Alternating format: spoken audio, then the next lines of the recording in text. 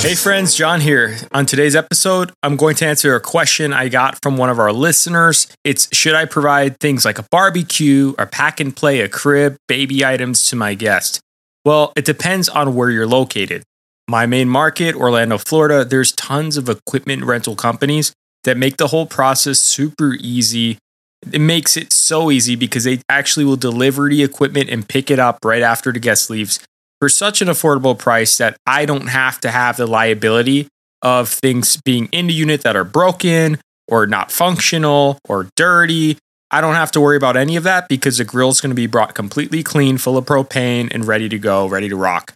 Same with cribs and pack and plays. They bring it clean, sanitized, ready to go, and they pick it up when they're done. I love that because it limits the liability and risk I have with providing those items should they not be in perfect condition. Now, if you're in the mountains and there's no equipment companies around, first, do a Google search to see if they have equipment rental in your area.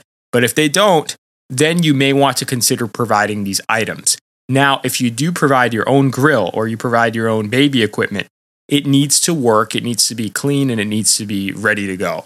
If it's not because you're self-managing from like afar, you're miles and miles away and your cleaner's responsible for it, your cleaner actually has to check it every single time and tell you and confirm that it's ready to go. Because if it's not, the worst thing is in the middle of the night getting a complaint, hey, I opened up the pack and play and it's broken or super dirty.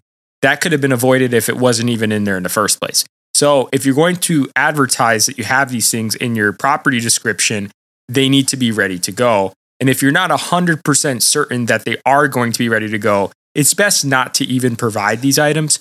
While it is a huge selling point that you're baby friendly because you have all of this baby equipment like pack and play, stroller, crib, everything, it just needs to function. If you provide a grill, it needs to be cleaned, and many cleaning services do not include the grill cleaning as part of it. So you need to factor in that extra cost, maybe $55 to $65 to actually get that clean, and you need to factor in the cost of propane. If you have a propane grill, it's going to need to be replaced. Someone actually needs to physically take that empty propane tank, bring it to the gas station, bring it to the grocery store, and replace it. So these are costs that do add up, and you need to factor that into your operating expenses. The worst thing as a guest is checking in, getting ready to put some burgers on that grill. The smell. I could smell it already. But you open the lid, and it's dirty and crusty, and there's shrimp from the last guest. It's just nasty. So you don't want that to be the first impression someone has of your patio area. It's just bad. You don't want it to happen to you. So if it's going to be something you include as a selling point, like in your description, you're saying, enjoy a family barbecue by the pool, then it needs to be perfectly ready so that they can have their family barbecue by the pool. And that includes clean, sanitized, full of propane. A friend of mine asked me, should I charge for a grill rental? I could make extra money by upselling my guests. I could rent a stroller, I could rent the pack and play. No. I don't think you should do that. Any nickel and diming and upselling as a host, even though hotels do it with that little tacky snack bar, it's something as an Airbnb host we should not be doing because it leaves a sour taste in their mouth and it goes in line with all those extra fees and chores they've been complaining about to the media. So if you are going to provide these things, you do want to provide them free of charge. And if you want to make up that cost somewhere, just increase your nightly rate if you're providing a better experience. But you don't want to charge for a grill rental, charge for a stroller rental. And if you don't want this added cost, you could just refer this out to an equipment rental company. It's so much easier if you don't want the headache of dealing with this. But if there's no trustworthy, reliable equipment company, it's best to just not provide it and say it's not provided if you're asked, or to provide it and provide it with excellence, making sure it's clean and ready to go at all times. You'd be surprised how much equipment these companies actually rent for vacationers. The company I use in Orlando, No Hassle Vacations, they do everything. Cribs, they have surveillance equipment for rent, refrigerators for Passover guests, mobility, they have cornhole games, they have high chairs, they have beach chairs, barbecues, portable bathtubs. They just have crazy things. They have baby activities.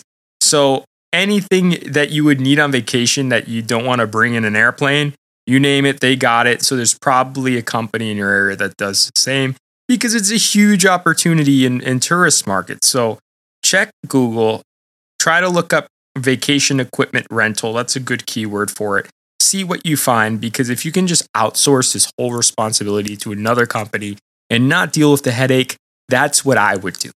However, if you're not comfortable with doing that and you're okay with providing these extras, make sure you provide quality items. I know Facebook Marketplace has some deals and you can get lots of stuff for really cheap.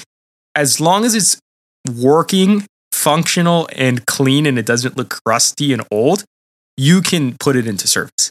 But if something looks just kind of grungy and old, don't put it in the unit, because it's going to be an extension of that impression you're trying to give off. So in a nutshell, yes, extras are a huge selling point. If you can deliver on your promises, it will help you stand out.